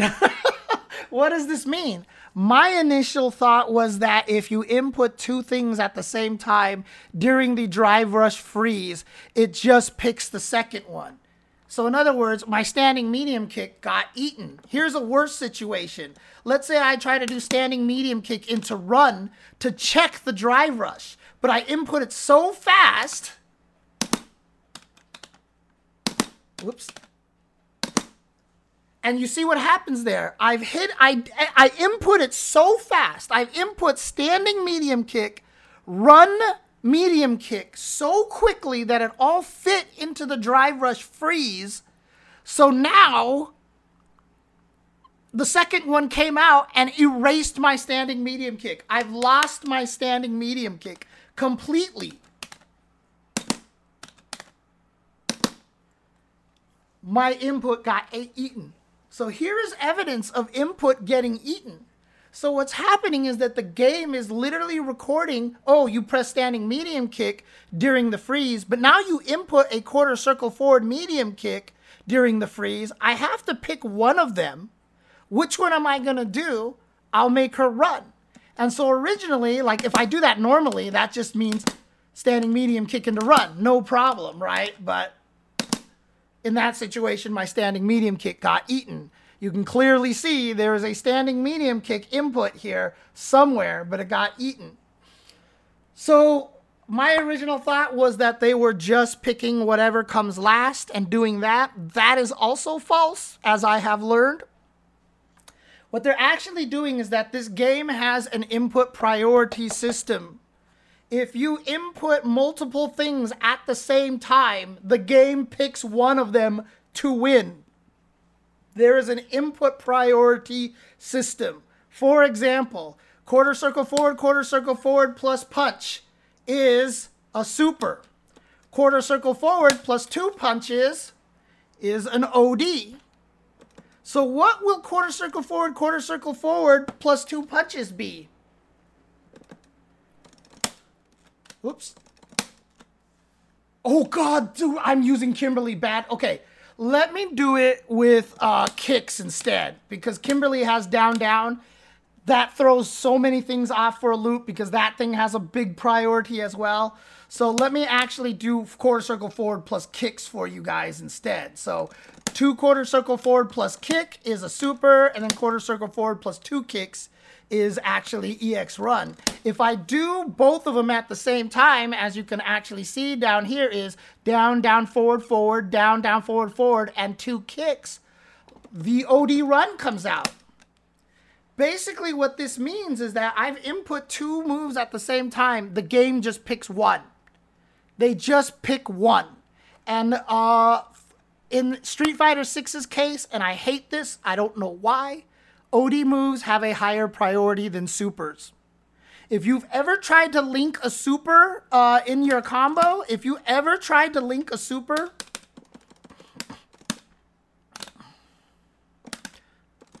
like this, you tried to link a super to some degree like this, and then you piano it. So I pianoed it there, but because at some point in time I hit 2 kicks, it's like, you know what? You actually wanted to do OD, and so it'll make you do OD run like you just saw there instead of super. This is why you never piano your supers in this game. You never piano your supers in this game. Only use one button to do your supers, because if you ever piano it, you might come out with an OD because it has a higher priority. Here's another example. If I actually do quarter circle forward, quarter circle back, and hit punch really fast, if I can do that, she teleports. So in other words, the quarter circle back, which is the teleport, takes priority over quarter circle forward. If I do quarter circle back, quarter circle forward really fast, the teleport comes out. The teleport in the input priority system has a higher priority than her elbow, than her vagabond edge. The teleport just has a higher priority in their priority tier list for every character. Every character just has a list that says which move actually has a higher priority. So when the drive rush freeze happens, it just picks the move with the higher priority. When I'm plinking medium kick to heavy kick, the medium kick gets ignored and the heavy kick comes out. But if I do the opposite and plink from medium kick to light kick, the medium kick still comes out.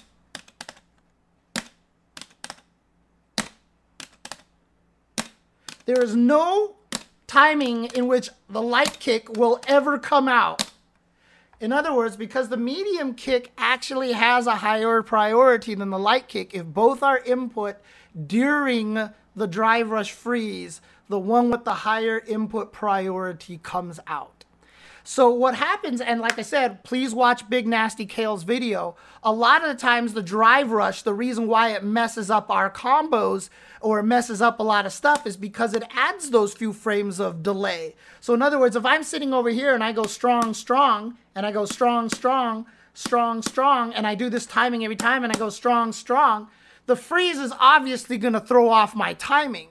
That same timing that I hit strong, strong is not going to work because the drive rush literally extends time for 9 or 10 frames, which throws off our timing. This is where most people are seeing their inputs eaten. Their inputs aren't actually being eaten. It's just that it's freezing you in the middle of recovery longer, so you hit the button too early before you actually recover out of that move so it doesn't come out. Again, please watch Big Nasty Kale's video. He has plenty of examples of that in his video over there. So, this is the situation that we have with drive rush inputs being eaten. It's 1, jump legit gets eaten, and 2, inputting 2 things during the freeze forces the game to pick one with the higher priority. The reason why it's really, really important to discuss this and to point this out is because there's no solution to this. Some people are like, Capcom better fix this. There's no way to fix this. At least I haven't thought of one yet. I haven't thought of a good way to fix this yet. Because logically speaking, there's no way to fix this. Because you are literally killing 9 frames of input from time. You're killing this from time. And so like a lot of people have offered solutions to this, but there's no real way to do it. What it's doing right now is that it registers stuff during the freeze period. It registers stuff during the freeze period, and then whatever it chooses that has the highest priority will occur instantly as soon as the freeze ends. So it basically just, whatever it registers, it plays out right away. But as you can see here, there are situations where that can cause inputs to be eaten, like that stand medium kick into the run. So what are some solutions, right? So some people have said, well, just record everything that happens during the freeze and play the whole sequence out afterwards. So why am I choosing standing medium kick or run? Why don't I just take standing medium kick, run, and play that whole sequence out immediately after the freeze? And you're like, wow, that's a great idea because that was my intention. So of course I want that to happen, right? Let's say I'm trying to do a super motion. And then I actually do like, so basically in order for that to happen, right? In order for that to happen, the game literally has to play out all the inputs on those exact frames afterwards. So in other words, it has to take priority of those inputs over anything that you input at the same time. Because if it's going to play out those inputs exactly as you input it during the freeze, what happens if right after the freeze I hit more stuff or I do more motions? What is supposed to win? What is supposed to win out? So Fufufu is saying that his head is spinning and he can't follow. During the input freeze, if I input a bunch of stuff, it's literally reading my controller inputs, down, down, forward, forward, plus kick. It's just reading that. And it says, oh, you know what? That's a special move. So as soon as the freeze ends, I'm going to play that special move because I've registered it during the freeze.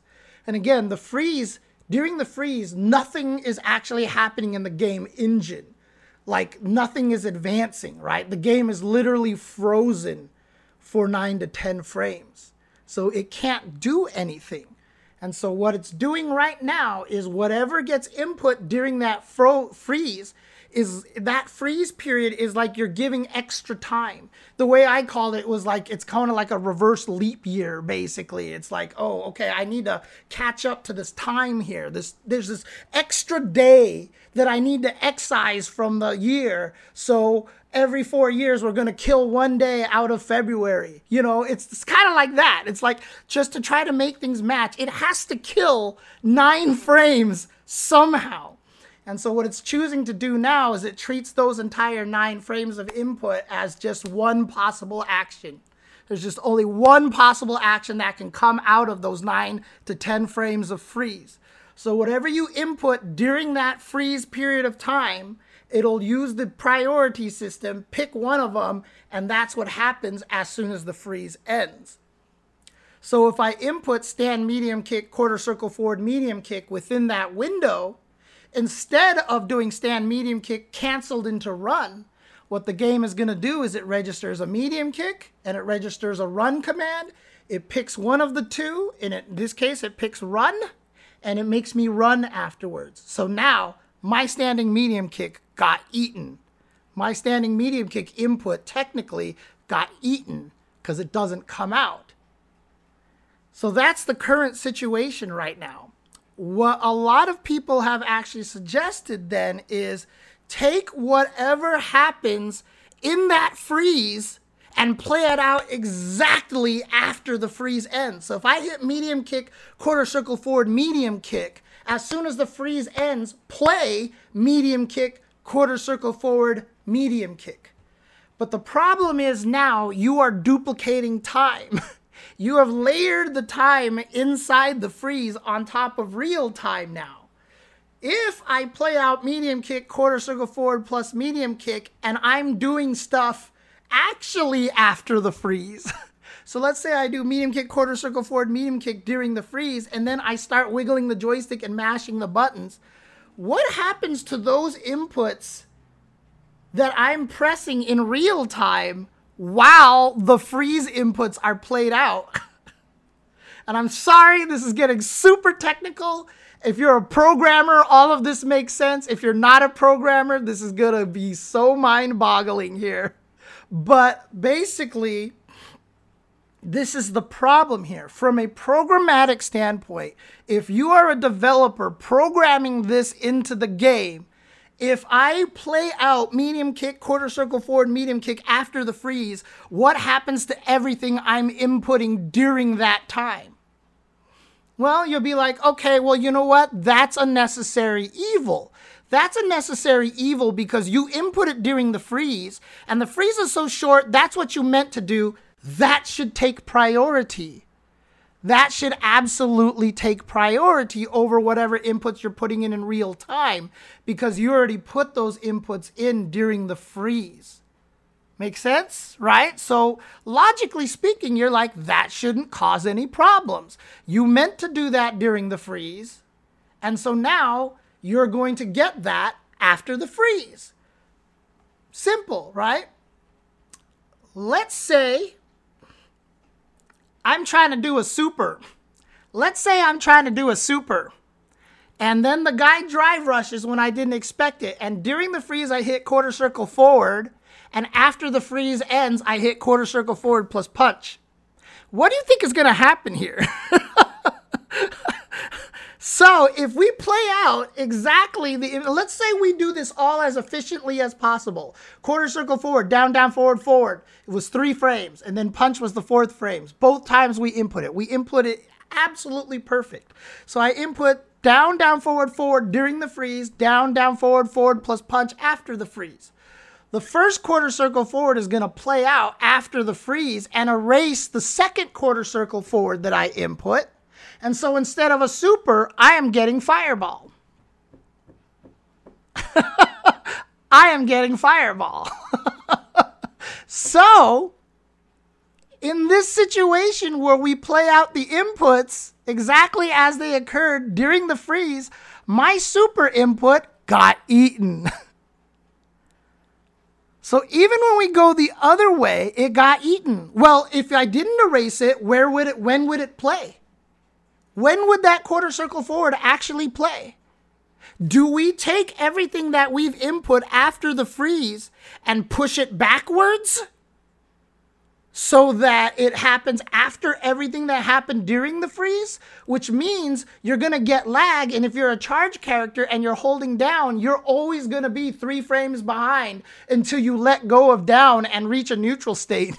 You will forever be 3 frames behind playing everything out because you're shoving everything out by 3 frames for the quarter circle forward until you reach a neutral state where you're like, okay, I can catch up now.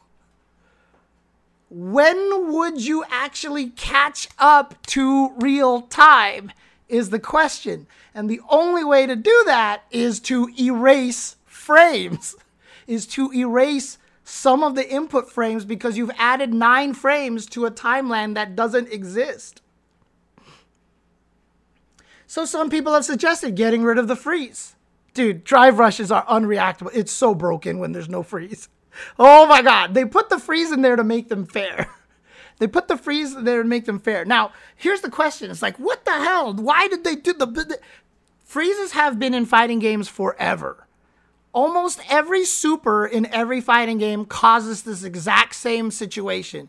When you activate a super and ultra combo in 4 and Ryu goes, Mitz, Hadouken, it's all the same thing. It's the exact same freeze. So why haven't we ran into this problem before? Because those freezes are so goddamn long that you're like, I tried to freeze. Oh, shoot. Did it register my super? I don't know. Let me mash.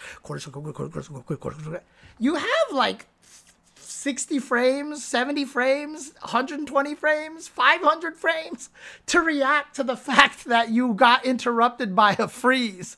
Whereas if you are playing against the drive rush is like 10 frames. So when it happens, it's too late for you to actually react and actually do anything to it. I mean, a lot of older games didn't have freezes for some of their supers.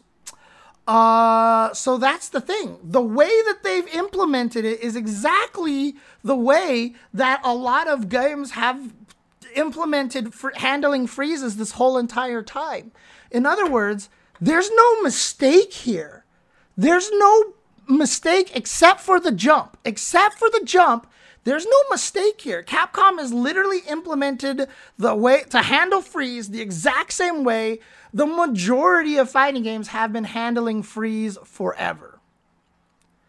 And all the situations that everybody has given me has not quite succeeded. Somebody even suggested like, okay, instead of registering the inputs, register the moves. So in other words, if I do standing medium kick into quarter circle forward plus medium kick, instead of registering the inputs, register one move and then register another move and then play those moves out without actually putting the inputs into the game. You just play, and it's like now you're just trying to write this engine where the game can recognize it. And does it understand? Is it going to try to play the medium kick and then the then the other special move, what's the timing that it's going to try to do the special move? Because for moves that are cancelable, is it going to cancel the move, or is it just going to wait until after the move is done and play it out? And if the move isn't cancelable, does it try to cancel and then negate the special move? Or does it actually just wait till the move is done and then play the other move? Dude, you're writing a whole engine to interpret this. And then what if I messily input a fireball motion and hit punch before I hit to get forward and then hit punch, but because of the ability to carrot cancel normals, it lets me fireball in regular situation, but now when I do that during the freeze, it registers a punch. And then it registers a fireball and treats them as two separate moves, and now I'll come out with a strong instead of a fireball when if it didn't freeze, it would have... Dude, there's no good solution to this. The base thing that irks people is simply that Drive Rush is unfair to the defender. It screws the defender out of options to defeat it when it's actually already hard to react to. Absolutely. That's a whole different discussion, 12 Asians. That's a whole different discussion. But there is plenty of people out there who are still talking about Drive Rushes eating inputs. And that's all I'm trying to do right now is establish that they really aren't eating inputs, but they are eating inputs, just not the way that you think that they're eating inputs. And so really what it comes down to is I have been racking my brain to try to come up with a proper solution on how to fix this, but I don't know if there is one. Some people were saying, don't actually freeze the thing. Just add 9 frames of startup to the Drive Rush, and that just makes it easier to react to. You just broke every Drive Rush juggle combo in the game by adding 9 frames. You just broke every Drive Rush cancel combo in the game.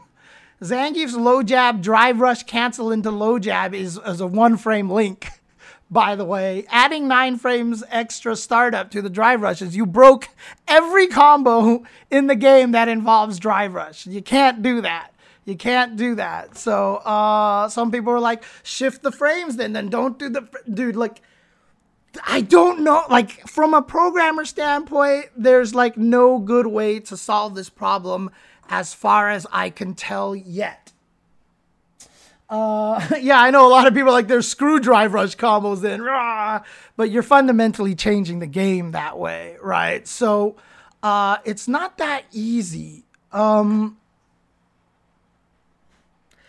all I'm trying to get cleared out in this video, is that I'm just trying to scientifically explain why we haven't come up with a good solution. A lot of people have been coming up with some very clever things like don't actually replay the inputs unless you read a button press, like for the quarter circle forward, the double quarter circle forward.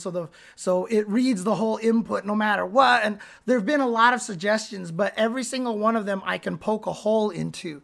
The real question is, which is the least of all evils? Out of all the solutions, which ones would come up with the least probable situation where something would get eaten? And that's what we're going to go with. What Capcom did here was the default behavior that most games are using for freeze.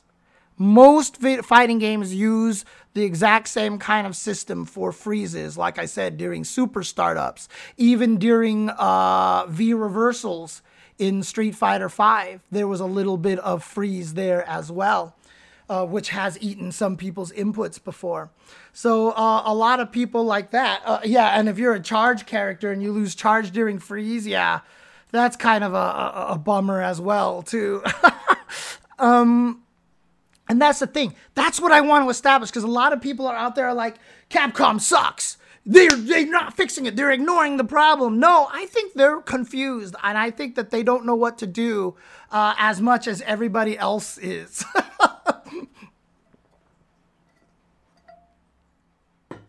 So, that's the thing. And if you guys have more suggestions, please absolutely throw them into the YouTube comments, because I have been talking to a lot of people about this in YouTube comments from the previous video as well, trying to come up with ideas on how to fix it.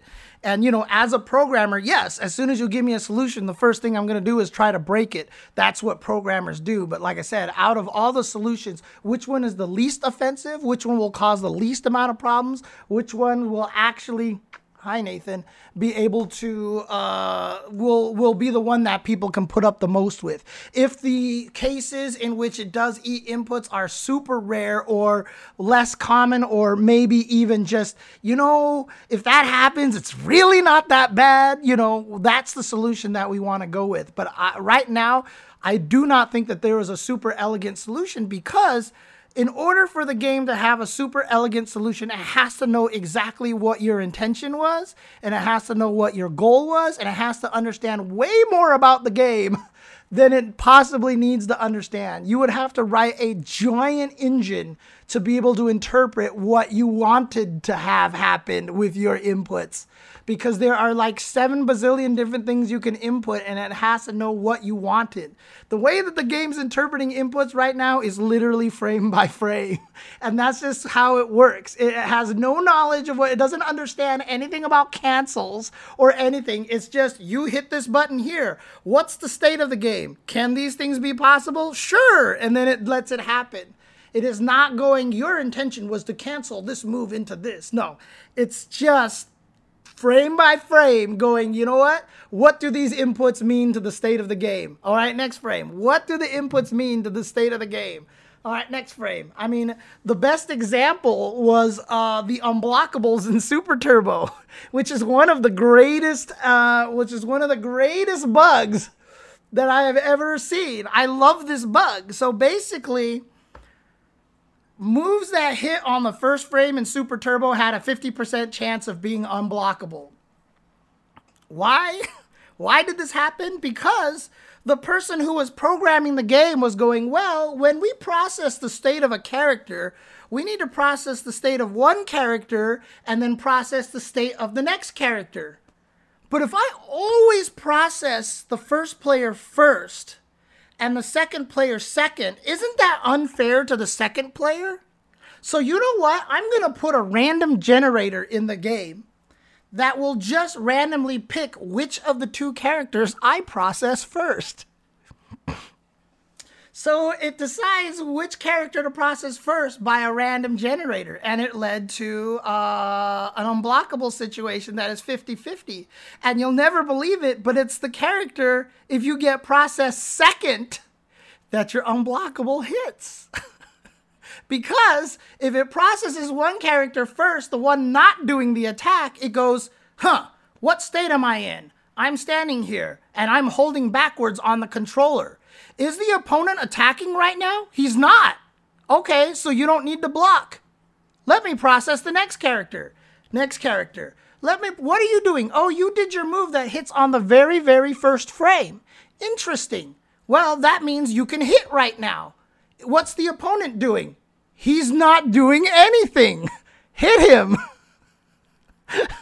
If it was the opposite way, it would be, am I attacking right now? I am attacking. What's the opponent doing right now? I don't know. All right, so you're attacking. And you go to the second character, and the second character goes, what am I doing right now? I'm holding back. Is the enemy attacking? Yes, he is. I'm going to block. So if you get processed second, you actually block the move. If you get processed first, you get hit by an unblockable. And sure enough, Ryu, Ken, and Blanka can all do 50-50 unblockables in Super Turbo. But most of them are not useful except for Ryu and Ken's. Their air tatsu hits on the first frame, and that's why you'll see some Ryus do jump air tatsu meaty over and over and over again, and some guy just keeps getting hit, and you're like, why isn't he blocking? And it's because he got the lucky 50-50 every single time. Blanka's just any of his Blanka balls. All of his Blanka balls hit on the first frame. The reason why it's not useful is because if you block the Blanka ball, you kill Blanka. So it's not worth it for Blanka to risk the 50-50 to do a chunk of damage, where if he's wrong, you kill him. But Ryu's air tatsu is if you block it, he's plus like 29 frames, and he can do all sorts of mean things to you anyway. And if you don't block it, he gets to loop it. That's the problem. Yes, and I think in later games what they do is they read the states before they decide kind of what happens. There's going to be a priority, there's going to be an order to it, and so that way it doesn't happen. So, but again, all these things are program problems. They're programmatic problems, and this drive rush freeze is one of them. It is absolutely a weird programming problem that you have literal amounts of time that you need to erase. And again, in super freezes, it feels like it would be worse because you've got a giant chunk of time, but the human mind has the ability to go, whoa, he activated the super. Did he ruin my input? Let me input it again. Let me input it again. Hell, let me input it again. And so you register it 3 times and now you'll get what you wanted, right? So, or the freeze happens so long, you're like, oh, did that eat my standing medium kick? I'm just going to keep mashing medium kick. And after the freeze ends, your medium kick comes out and then I do quarter circle forward. So it works on the longer freezes. The problem with drive rush is the fact that the freeze is only 9 to 10 frames long. And that's what causes all the problem. Strive RC freeze. Yeah, I think there's a lot of it there too. I haven't experimented with it, but I'm sure it behaves in very, very similar fashions as well. That when the freeze happens, it either ignores the inputs for the enemy or it actually just chooses the priority. I would have to test it. I would have to test how it works. Some games have it so that literally, yeah, you just can't input anything. Super Turbo is that way. If you play Super Turbo, when the character starts up their super and does the little chi gathering, literally the opponent's inputs don't matter anymore. So that chi gathering is about the same length as the drive rush. And you'll see a lot of top Super Turbo players, when they want to chip someone to death when they're getting up off the floor, they'll time their super so that they do the super right when the guy is about to do a wake-up DP. Because when they do the wake-up DP and you activate your super, now the game for like 9 to 10 frames reads no inputs at all whatsoever. And the player trying to do the wake-up is like, did it freeze on my forward or my down forward? I don't know how to finish my motion. And so after the freeze ends, the only way to get a special move is if you finish exactly where you left off from after the super ends. And mashing doesn't work in those old games because it won't register anything during that freeze. So you're screwed. Super Turbo had it so you registered absolutely nothing during the freeze. It was just frozen. This game state doesn't exist. And now all the modern games have it so you can do stuff during the freeze. And so that's a kind of a different kind of situation. So here in Street Fighter 6, I don't know what the solution is. There might be some really crazy, elegant solution that doesn't require you to write your own fighting game interpretation prediction engine. Did you hit the timing it'll take so that it'll cancel this move? Then I'll let you cancel it. That's too much work. Like, maybe there's an elegant solution. I haven't thought of one. If you guys can think of one, feel free to try to throw it into the chat. But so far, as a programmer, I haven't been able to come up with something that works. But I just wanted to get that cleared up, and I know this is way longer of a video than you probably cared to watch to understand this, but, I wanted to explain it, be thorough about it, have this all on record so that people understand exactly what's happening and why this is a solution that Capcom hasn't fixed yet.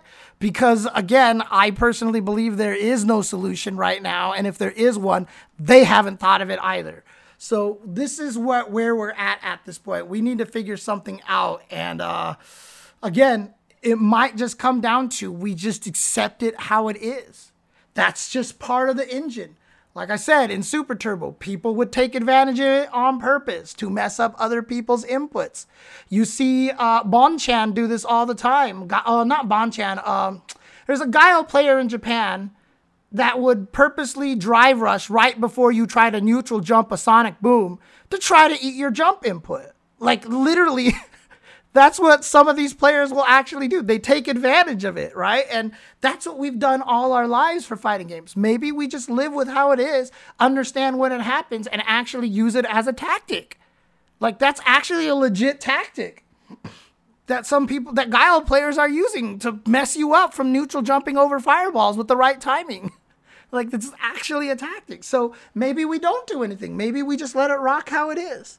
The question really is, what is the least of evils out of all of the options? And that's the one that we want to go through. Or if we can find a solution that actually fixes the majority of the problems, that's what we go for.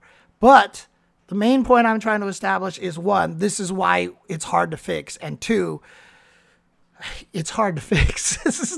There's not an error going on in here. There is no unintended behavior. There is no bug. There is nothing crazy happening here that's broken. It is behaving exactly as all fighting games have been forever, practically, for screen freezes, for things like super startups, drive reversals, V reversals, ultra startups, etc., etc. It's just that because it's so short, it's rearing its ugly head in a different way, except for the jump input. Capcom, you can fix the jump input problem that up during the freeze registers as up. And then the drive rush method to make you miss the jump over fireballs won't even happen. But that is something that should be fixed now. That is the one bug you can fix right now, Capcom. But outside of that, we are going to have to take, for a while, accept the fact that some inputs will get eaten in very, very, very peculiar situations, and live with that for now, unless somebody can come up with a better solution. So that's all I wanted to do here for today. Would it just be fair to the defender to remove the plus frames on DR? If you're just talking about balancing drive rushes, 12 Asians, I already gave my suggestions in the previous video. You can find that on YouTube, but to summarize it, I just want you to be in a punish counter state when you dash, when you drive rush, and if you get hit out of your dash of a drive rush, you stumble forward or you stop in place rather than getting pushed backwards. So that way, if I check your drive rush, I can get big combos off of you just like you can if you drive rush in on me.